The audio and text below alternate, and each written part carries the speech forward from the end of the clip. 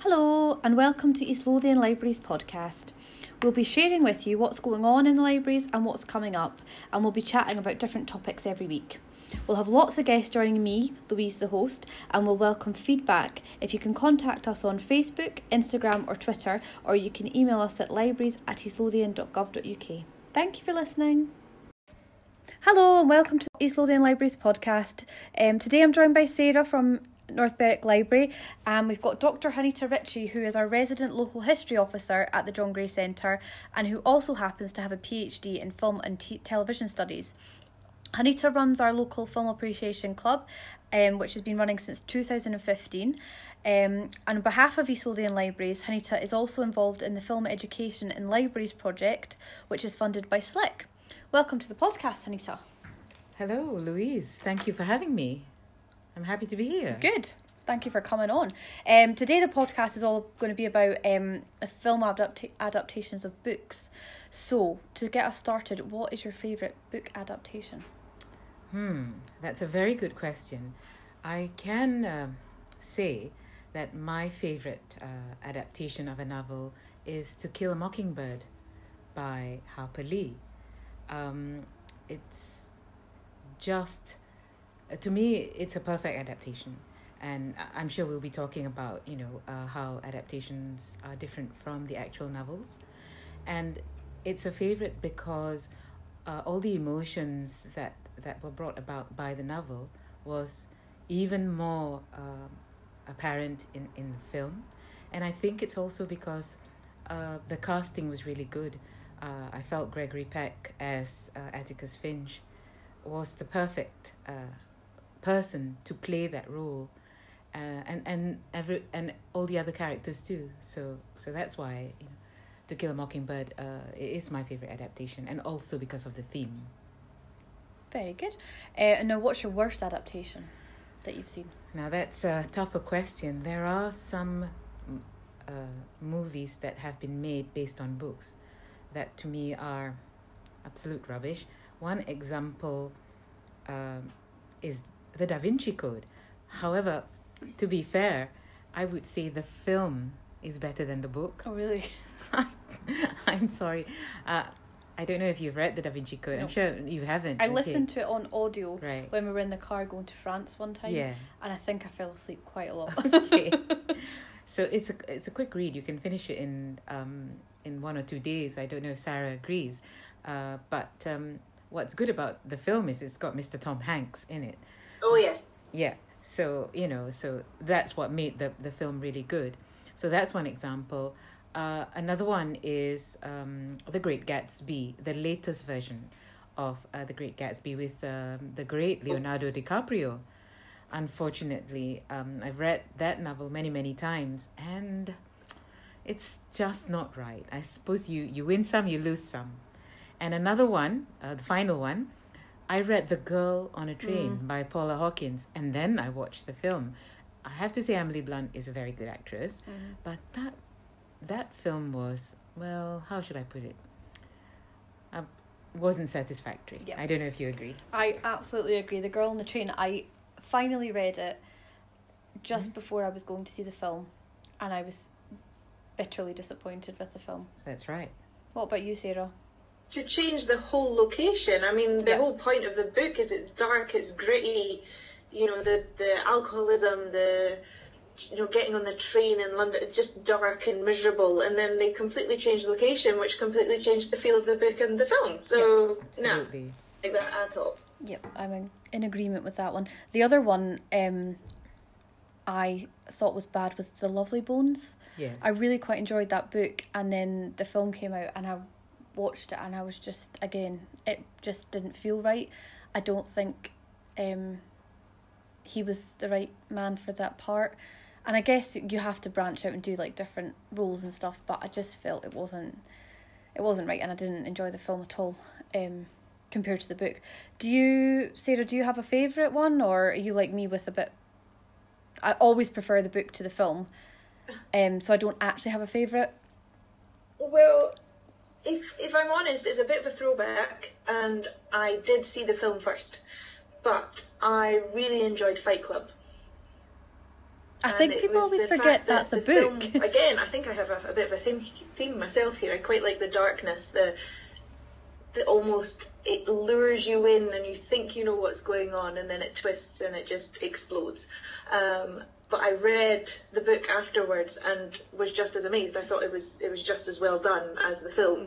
And I suppose the characters as well, when you pull them into the film, you know, your Brad Pitt, Edward Norton, and Helena Bonham Carter, and just worked really well and did epitomise what I thought from the book. So yeah, that. Interesting. What about a worst one? I did think about this, and I struggled. Girl on a Train definitely was very disappointing. But what if I threw out Twilight? Teenage years, come on. Yeah. Just wasn't the same. It wasn't the same, no, I agree. I have to add, I did not read the books, watched one or two of the films, but my daughter Hannah, who read all the novels, and is quite a purist, also thought the films were, I think we need to consider, I don't know if you've ever wondered why films, or rather, why are books adapted into films?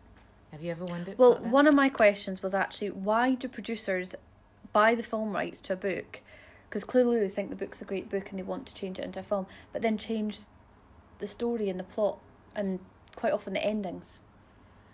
Yes. I suppose to answer that question, making a film from a book is a creative process, obviously, and it's one way of engaging with the story that was originally written.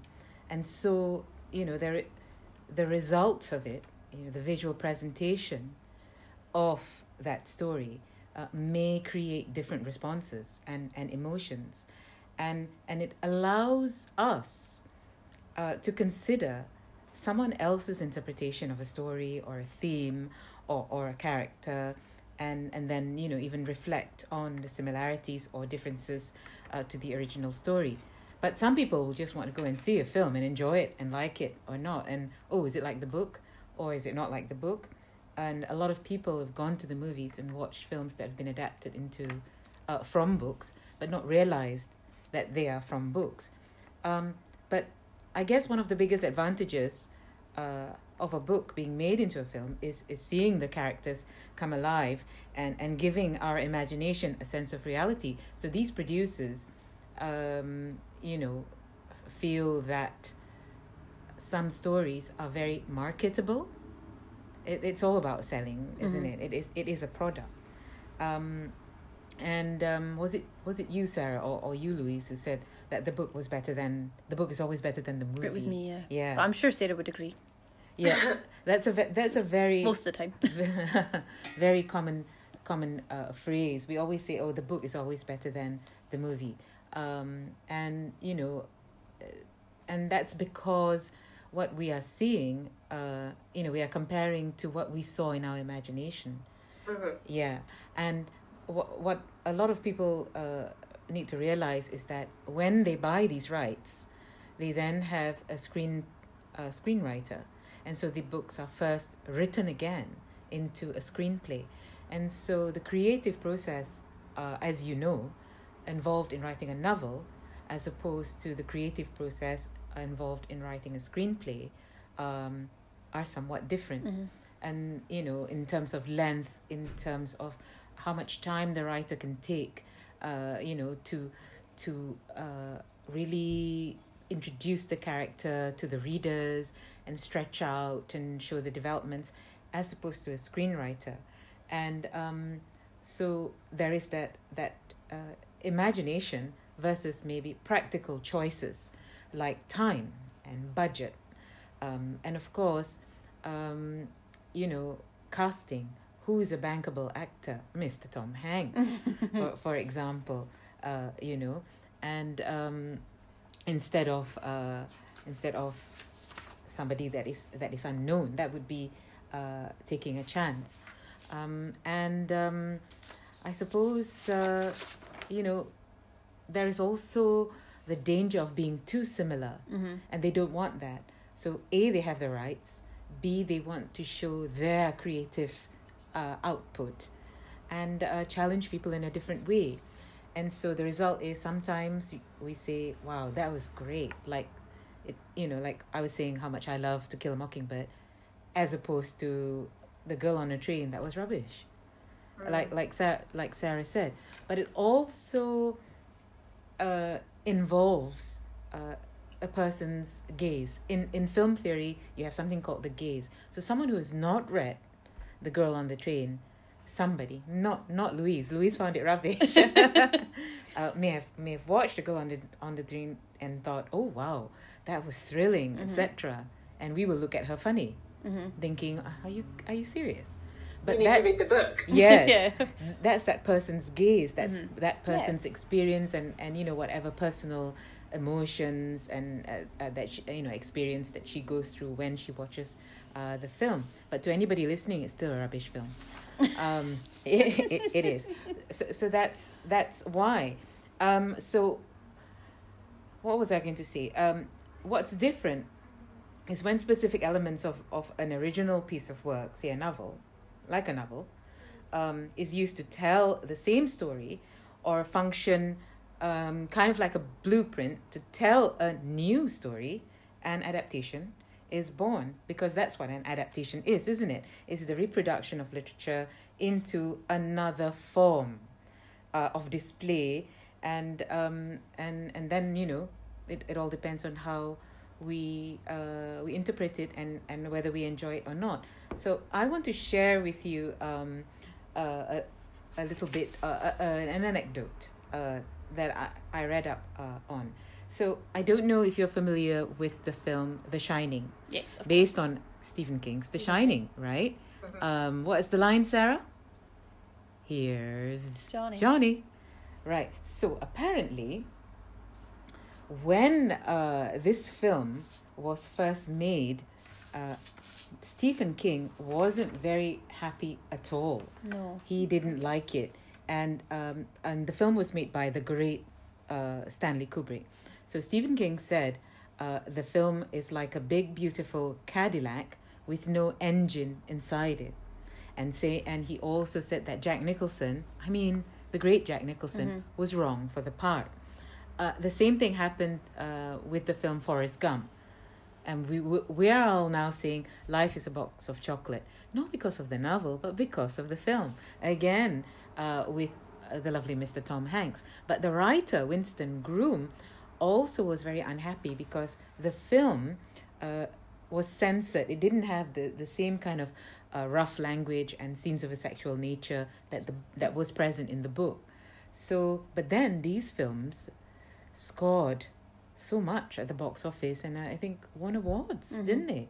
So there you go. Classics, aren't they? Yeah, well, they're considered classics. And then, of course, when you mention classics, adaptations again are divided into various genres.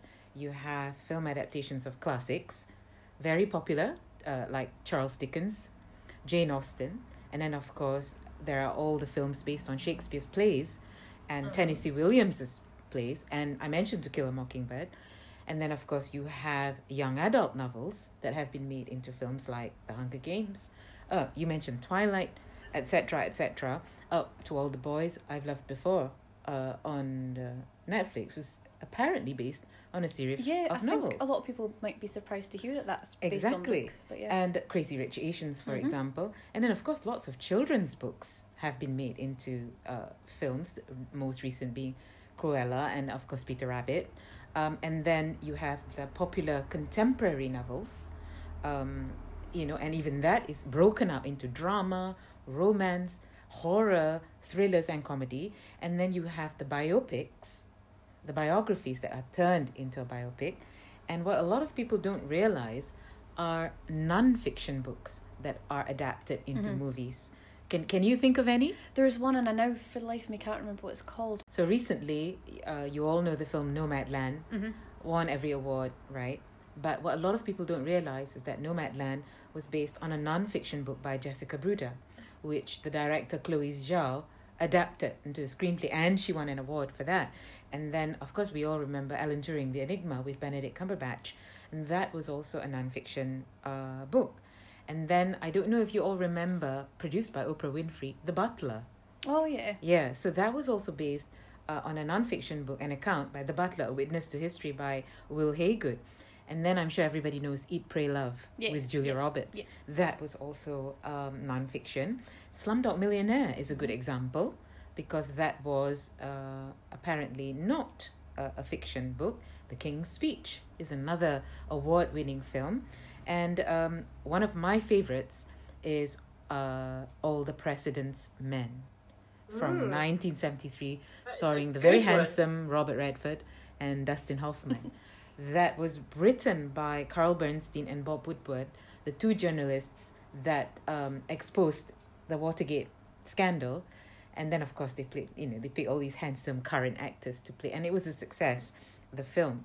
And a harrowing one, Schindler's List, based on Schindler's Ark by Thomas Keneally.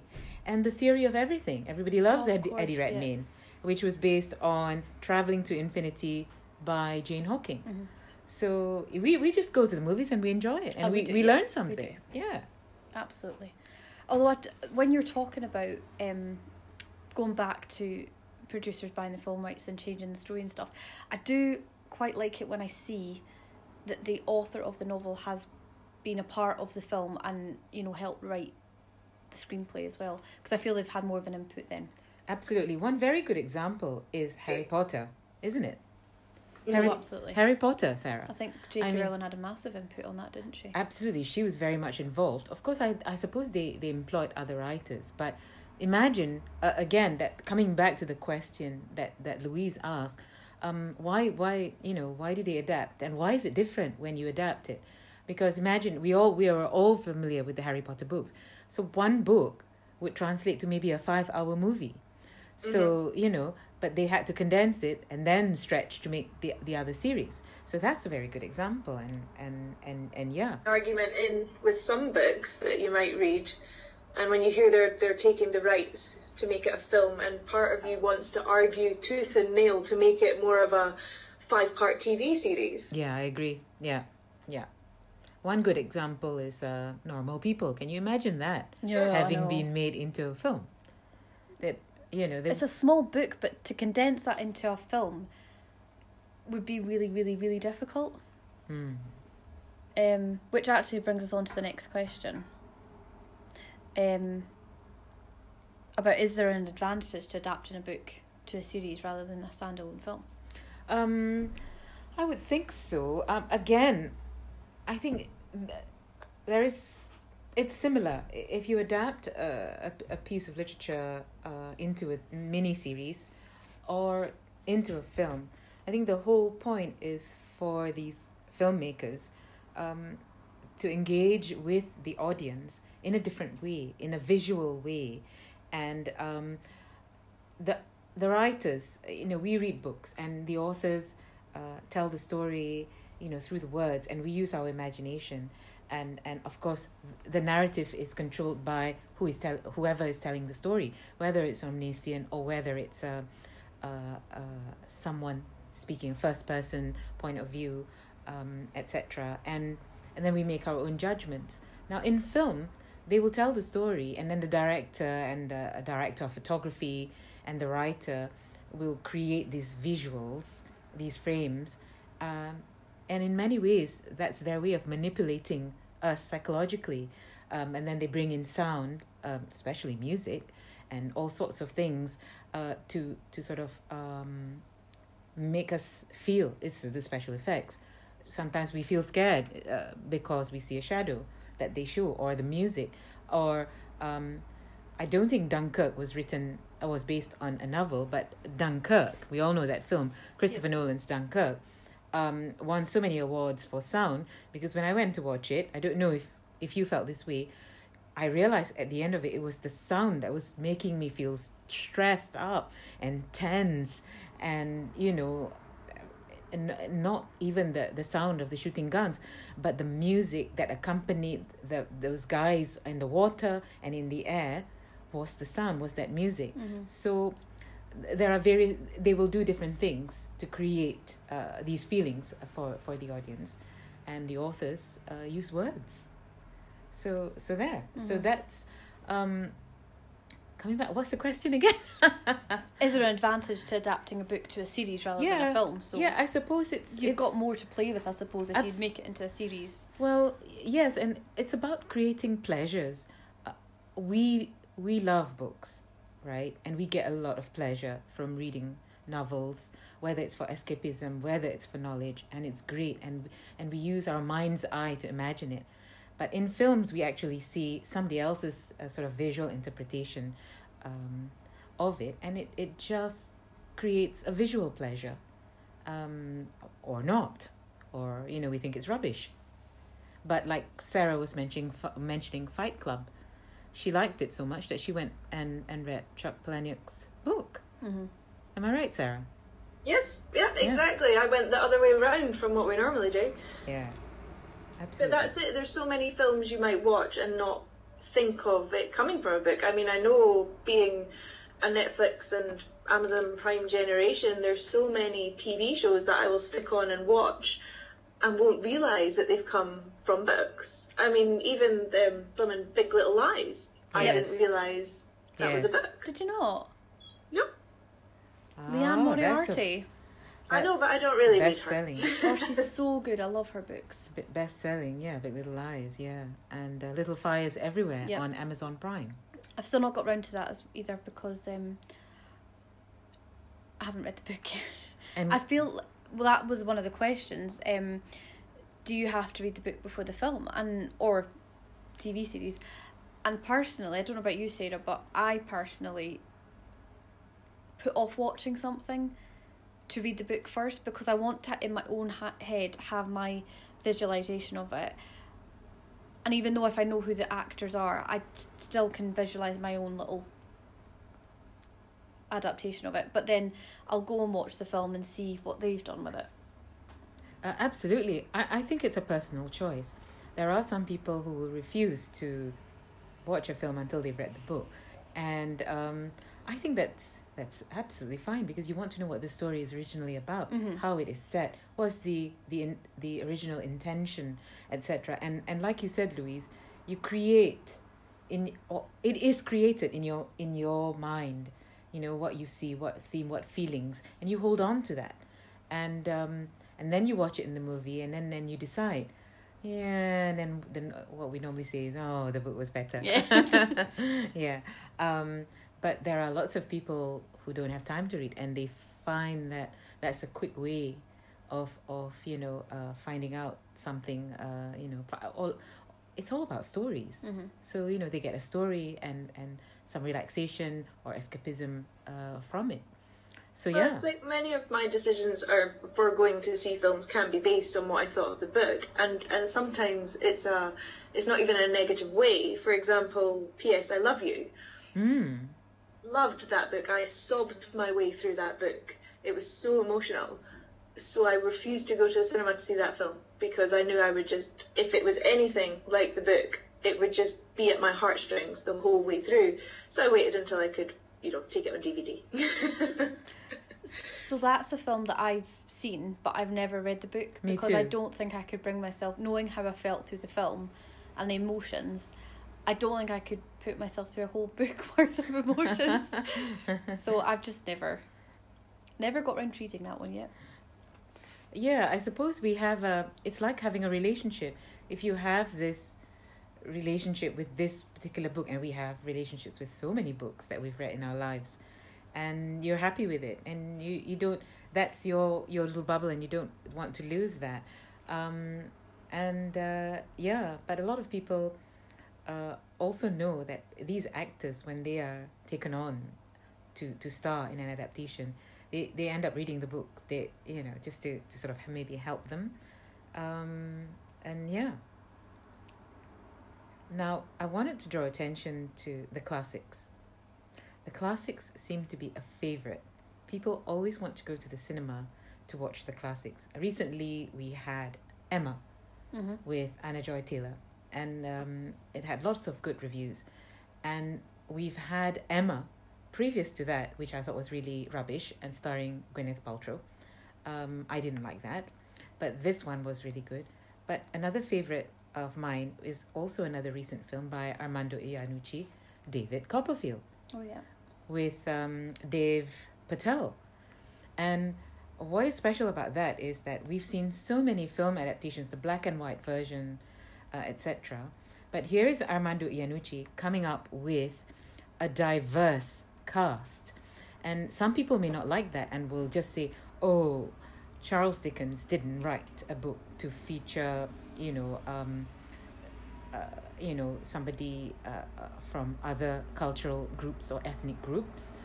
But Armando Iannucci is here again. It's the word adaptation. It's adapting it to reflect society today in the UK, where there are diverse communities and we all live together and have relationships, etc. So it's not so much a pure takeoff of David Copperfield, but a today's version, and they're all wearing period costumes. Mm-hmm. So yeah, and so that makes it exciting, and very much it's past high time to make films like that, and it can still be enjoyable. I don't know if you both have watched it. It's hilarious. I haven't. And it's got the great Tilda Swinton in it. It's so funny.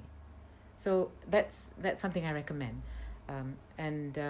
Of course, there's Shakespearean adaptations, and all when you're studying English, whether it's at A levels, O levels, or at university, they always want to watch the film as a quick solution to reading a 5-act play, of reading Hamlet, etc. So there's loads of these Shakespearean adaptations with Mel Gibson playing Hamlet, with what's that gentleman? What's that actor? He played the recent Poirot film version. Kenneth Branagh has also done that. So yeah, there's so many of that. Yep, yeah, absolutely. Would you agree, or do you agree, with the film of a book being included in the school curriculum? So rather than us all having to sit and read, as you say, Hamlet, Macbeth, being allowed to watch the film version? I always think the whole point of learning English or English literature is to read the text. The book is a text, and the films are already being used for a very long time now in schools. Teachers are having sessions where they watch these films for enjoyment and to see again adaptations. So in a way, it's already part of the curriculum. And I think they do film studies at school as well now, especially, I don't know, in the sixth form, etc. So I'm sure that there would be some films in that curriculum already. But we need to also realize that the book is a text, but the film is also a text. And so if you introduce it into, say, an English lesson, it's also kind of like comparing texts. But I suppose it also helps, especially when they're studying Shakespeare, isn't it? Try and understand these languages and to see they're not watching the play. So if you can't watch the play, when you watch the film, it's like they're not watching somebody on stage, but it gives them some kind of a visual representation. And what's important is they hear this language being used. When you're reading it, I mean, it's Shakespearean English. To be or not to be, that is the question, and you're thinking, what is this? But when you see somebody reciting the soliloquy, to be or not to be, that is the question. And in the context, in a setting of a courtyard or a castle, and it makes it more meaningful. So I think films should be included, but to supplement the books. Yeah, that's what I think, and that's being done already. Yes, absolutely. And I think the idea of supplementing it actually is where I would go with it. So to have the two versions, And as we discussed earlier, you know, sometimes watching the film will encourage you to read the book, or vice versa. And then having the ability to comment on the differences and where the filmmaker took it would probably be quite an interesting thing to see kids doing these days. Absolutely. Also, if they like the character or if they like a particular theme, and I'm sure we've all experienced this, when you go back to the book and you start reading the book, you get, in my opinion, a fuller experience of getting to know the particular character, the complexities, the experiences, and the theme of whether it's love or revenge or you know, diversity is stretched out, and you get a richer experience. Did you feel that with Fight Club, Sarah? Oh yeah, definitely. I mean, Fight Club's not exactly the longest book, so the film certainly made me want to read it. Whereas if I'd just seen the book, I probably wouldn't have picked it up. Yeah. But knowing seeing the intricacies in the film, and I wanted to see how you would portray these kind of things in the book, and yeah, that was the reason I picked it up. So I have a question. So when you read the book, because you had seen the film, were you imagining Brad Pitt and Edward Norton as you were reading? Yes. I was. That's the downfall. But I was going to mention this earlier because I was disappointed with Harry Potter because those were not the characters I pictured in my head. That's interesting. I know. Yeah. But when I first watched the very first Harry Potter, and this was quite some time ago, and read the books even longer ago, the visions I had and the characters I had created were entirely different. Don't you think the Dementors were great though, and Voldemort? Oh yes, I mean, I'm not saying the films were bad in any stretch of the imagination. I enjoyed them as films, but they just weren't the same. Yeah. Again, that's also the advantage of having read the books, and that personal experience. Did you picture yourself playing Hermione, Sarah? Is that the problem? I'm definitely not smart enough to be Hermione. I mean, why not? We live vicariously through these characters. Exactly. I wanted to be Ginny. I see. Oh. I would have been one of them working with the dragons. I can imagine you being one of those. Yeah, definitely. Do you want to ask the next question? So, go back. We've kind of answered this one, I think, because it's the last one that's on my list. Do you think film adaptations encourage people to read the books on which they are based? So, as we said earlier, doing it the other way around, seeing a film and then going, oh, it's a book. Do you think people are more likely to pick it up? I don't know. I've not heard, a lot of people say that. Some people who are voracious readers, who like to read anyway, do that out of interest, and they pick up a book because they want to know. Oh, how was it? I think Louise, you said that, or was it you, Sarah? Well, yeah, no, I did that in terms of, just the Fight Club example again, because I saw the film and thought that was mad.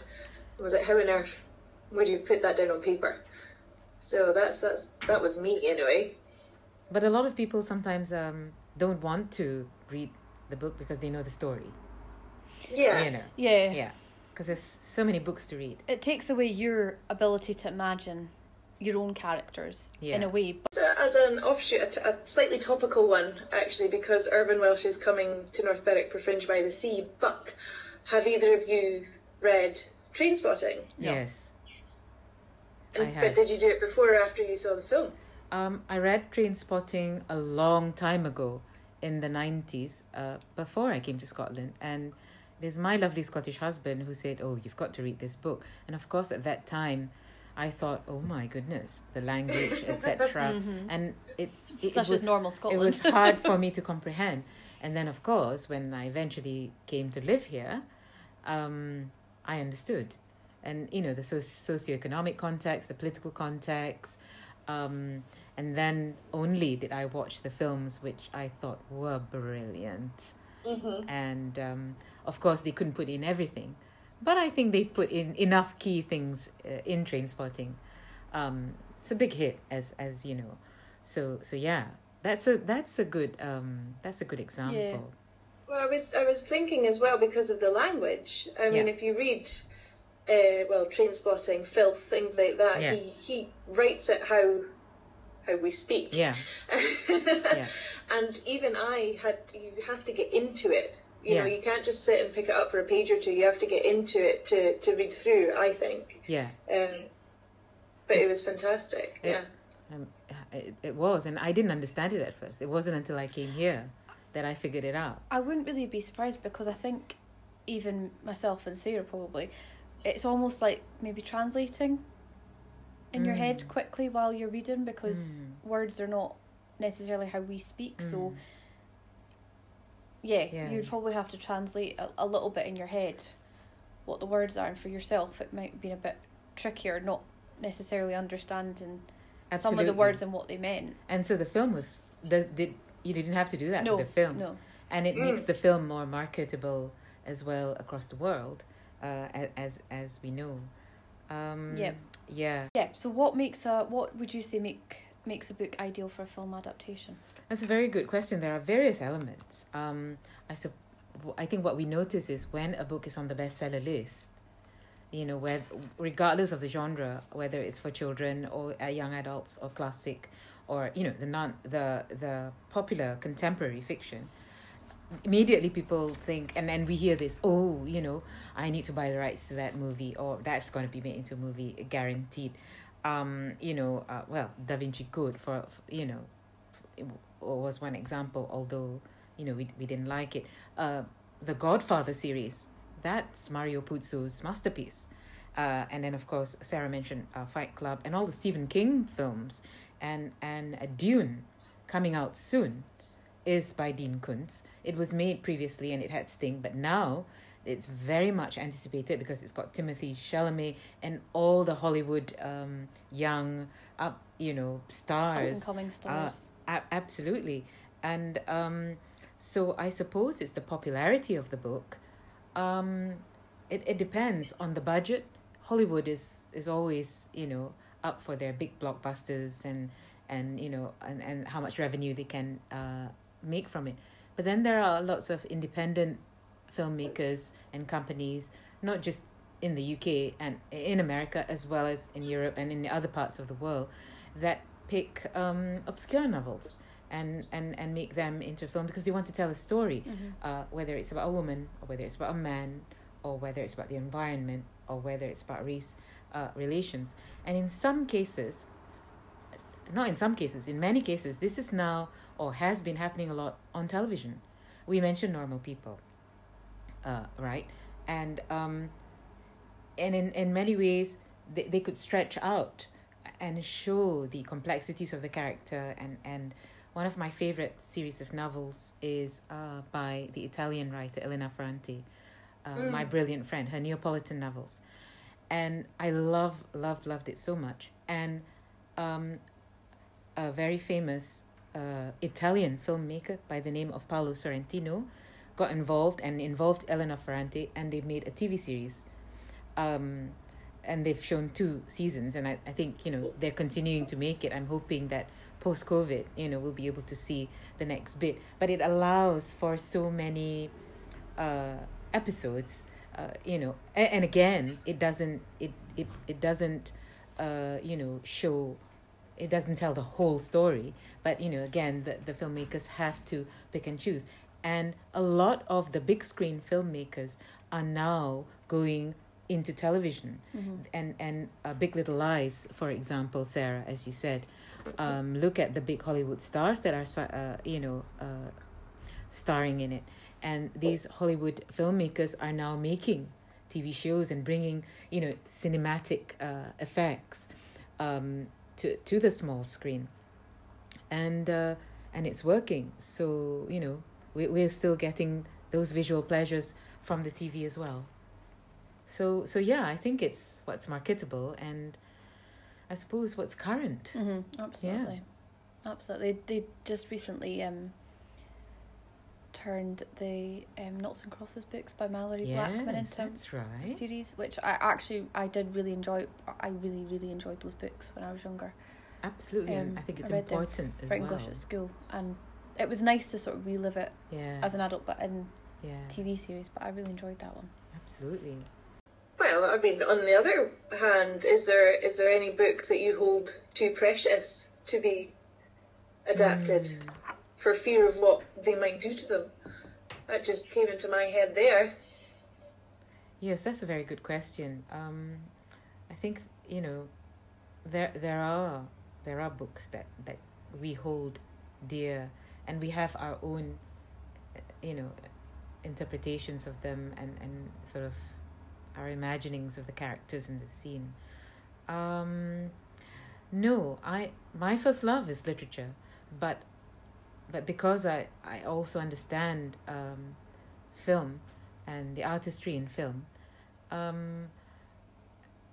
I think that, to quote the great director Ang Lee, there is nothing that is not filmable, if that's even a word, and it's, again, because it's an adaptation and an interpretation, I think it can be made into a film. You know, any books or a play or a nonfiction, as we have established. It's just a case of whether it will be good or not good. And again, that depends on who's watching it and whether it's successful or not. But again, I think what's important is to highlight the word adaptation. It is an adaptation, so it's based on, or, you know, loosely based on. So I think that's important. So no, I don't want to be precious about the books, because you'll always have that relationship with the book that you read. That's always going to be your favorite book. For example, Pride and Prejudice is my favorite Jane Austen book, like many people. But I hated all the film versions because I felt, no, that's not Elizabeth, not Keira Knightley, and no, that's not Mr. Darcy. But like many people of my generation, we love the the TV version with Colin Firth as Mr. Darcy. That's like, yes, that's the right coupling, and those are the right actors. So we'll always hold on to what we love about our books. And films are a new kid on the block. Films only came about at the beginning of the 20th century. So we need to give film a chance. But, and not lose our relationship with books. Absolutely. Yes, well, I mean, as you're saying, films and TV shows are a general, relatively new concept. So they are obviously still going back and finding things that they can now adapt and put on the screen for us. Like, I mean, most recently, the Bridgerton series. I mean, yes, I had never heard of that before. Neither now I love the Duke. Absolutely. And, apparently it's based on a series of romance novels. And of course, I've never... Julia Quinn. Yeah. By Julia Quinn, and I've never read them. But I think what I think, the series did was really catapult the whole book series into,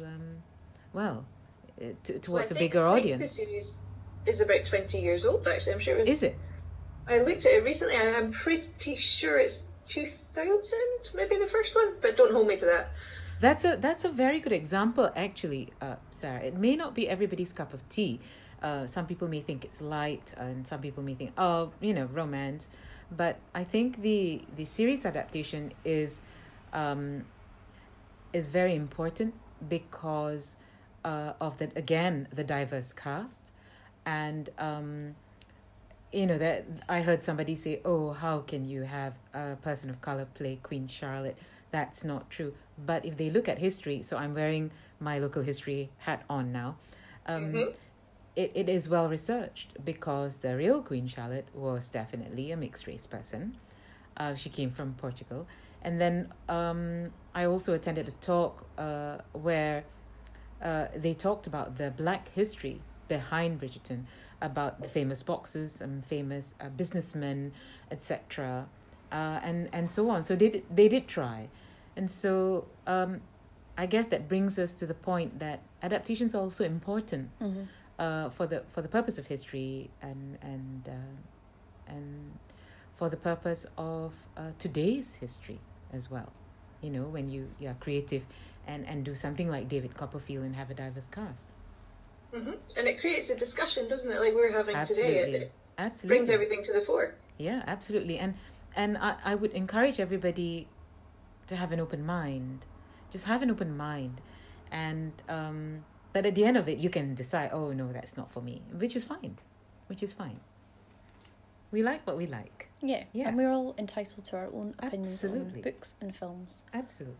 Yeah, absolutely. Thank you so much. Well, I think that's us for today. Thank you so much for joining us, Anita, and thank you, Sarah, for co-hosting with me. You're very welcome. It was my pleasure.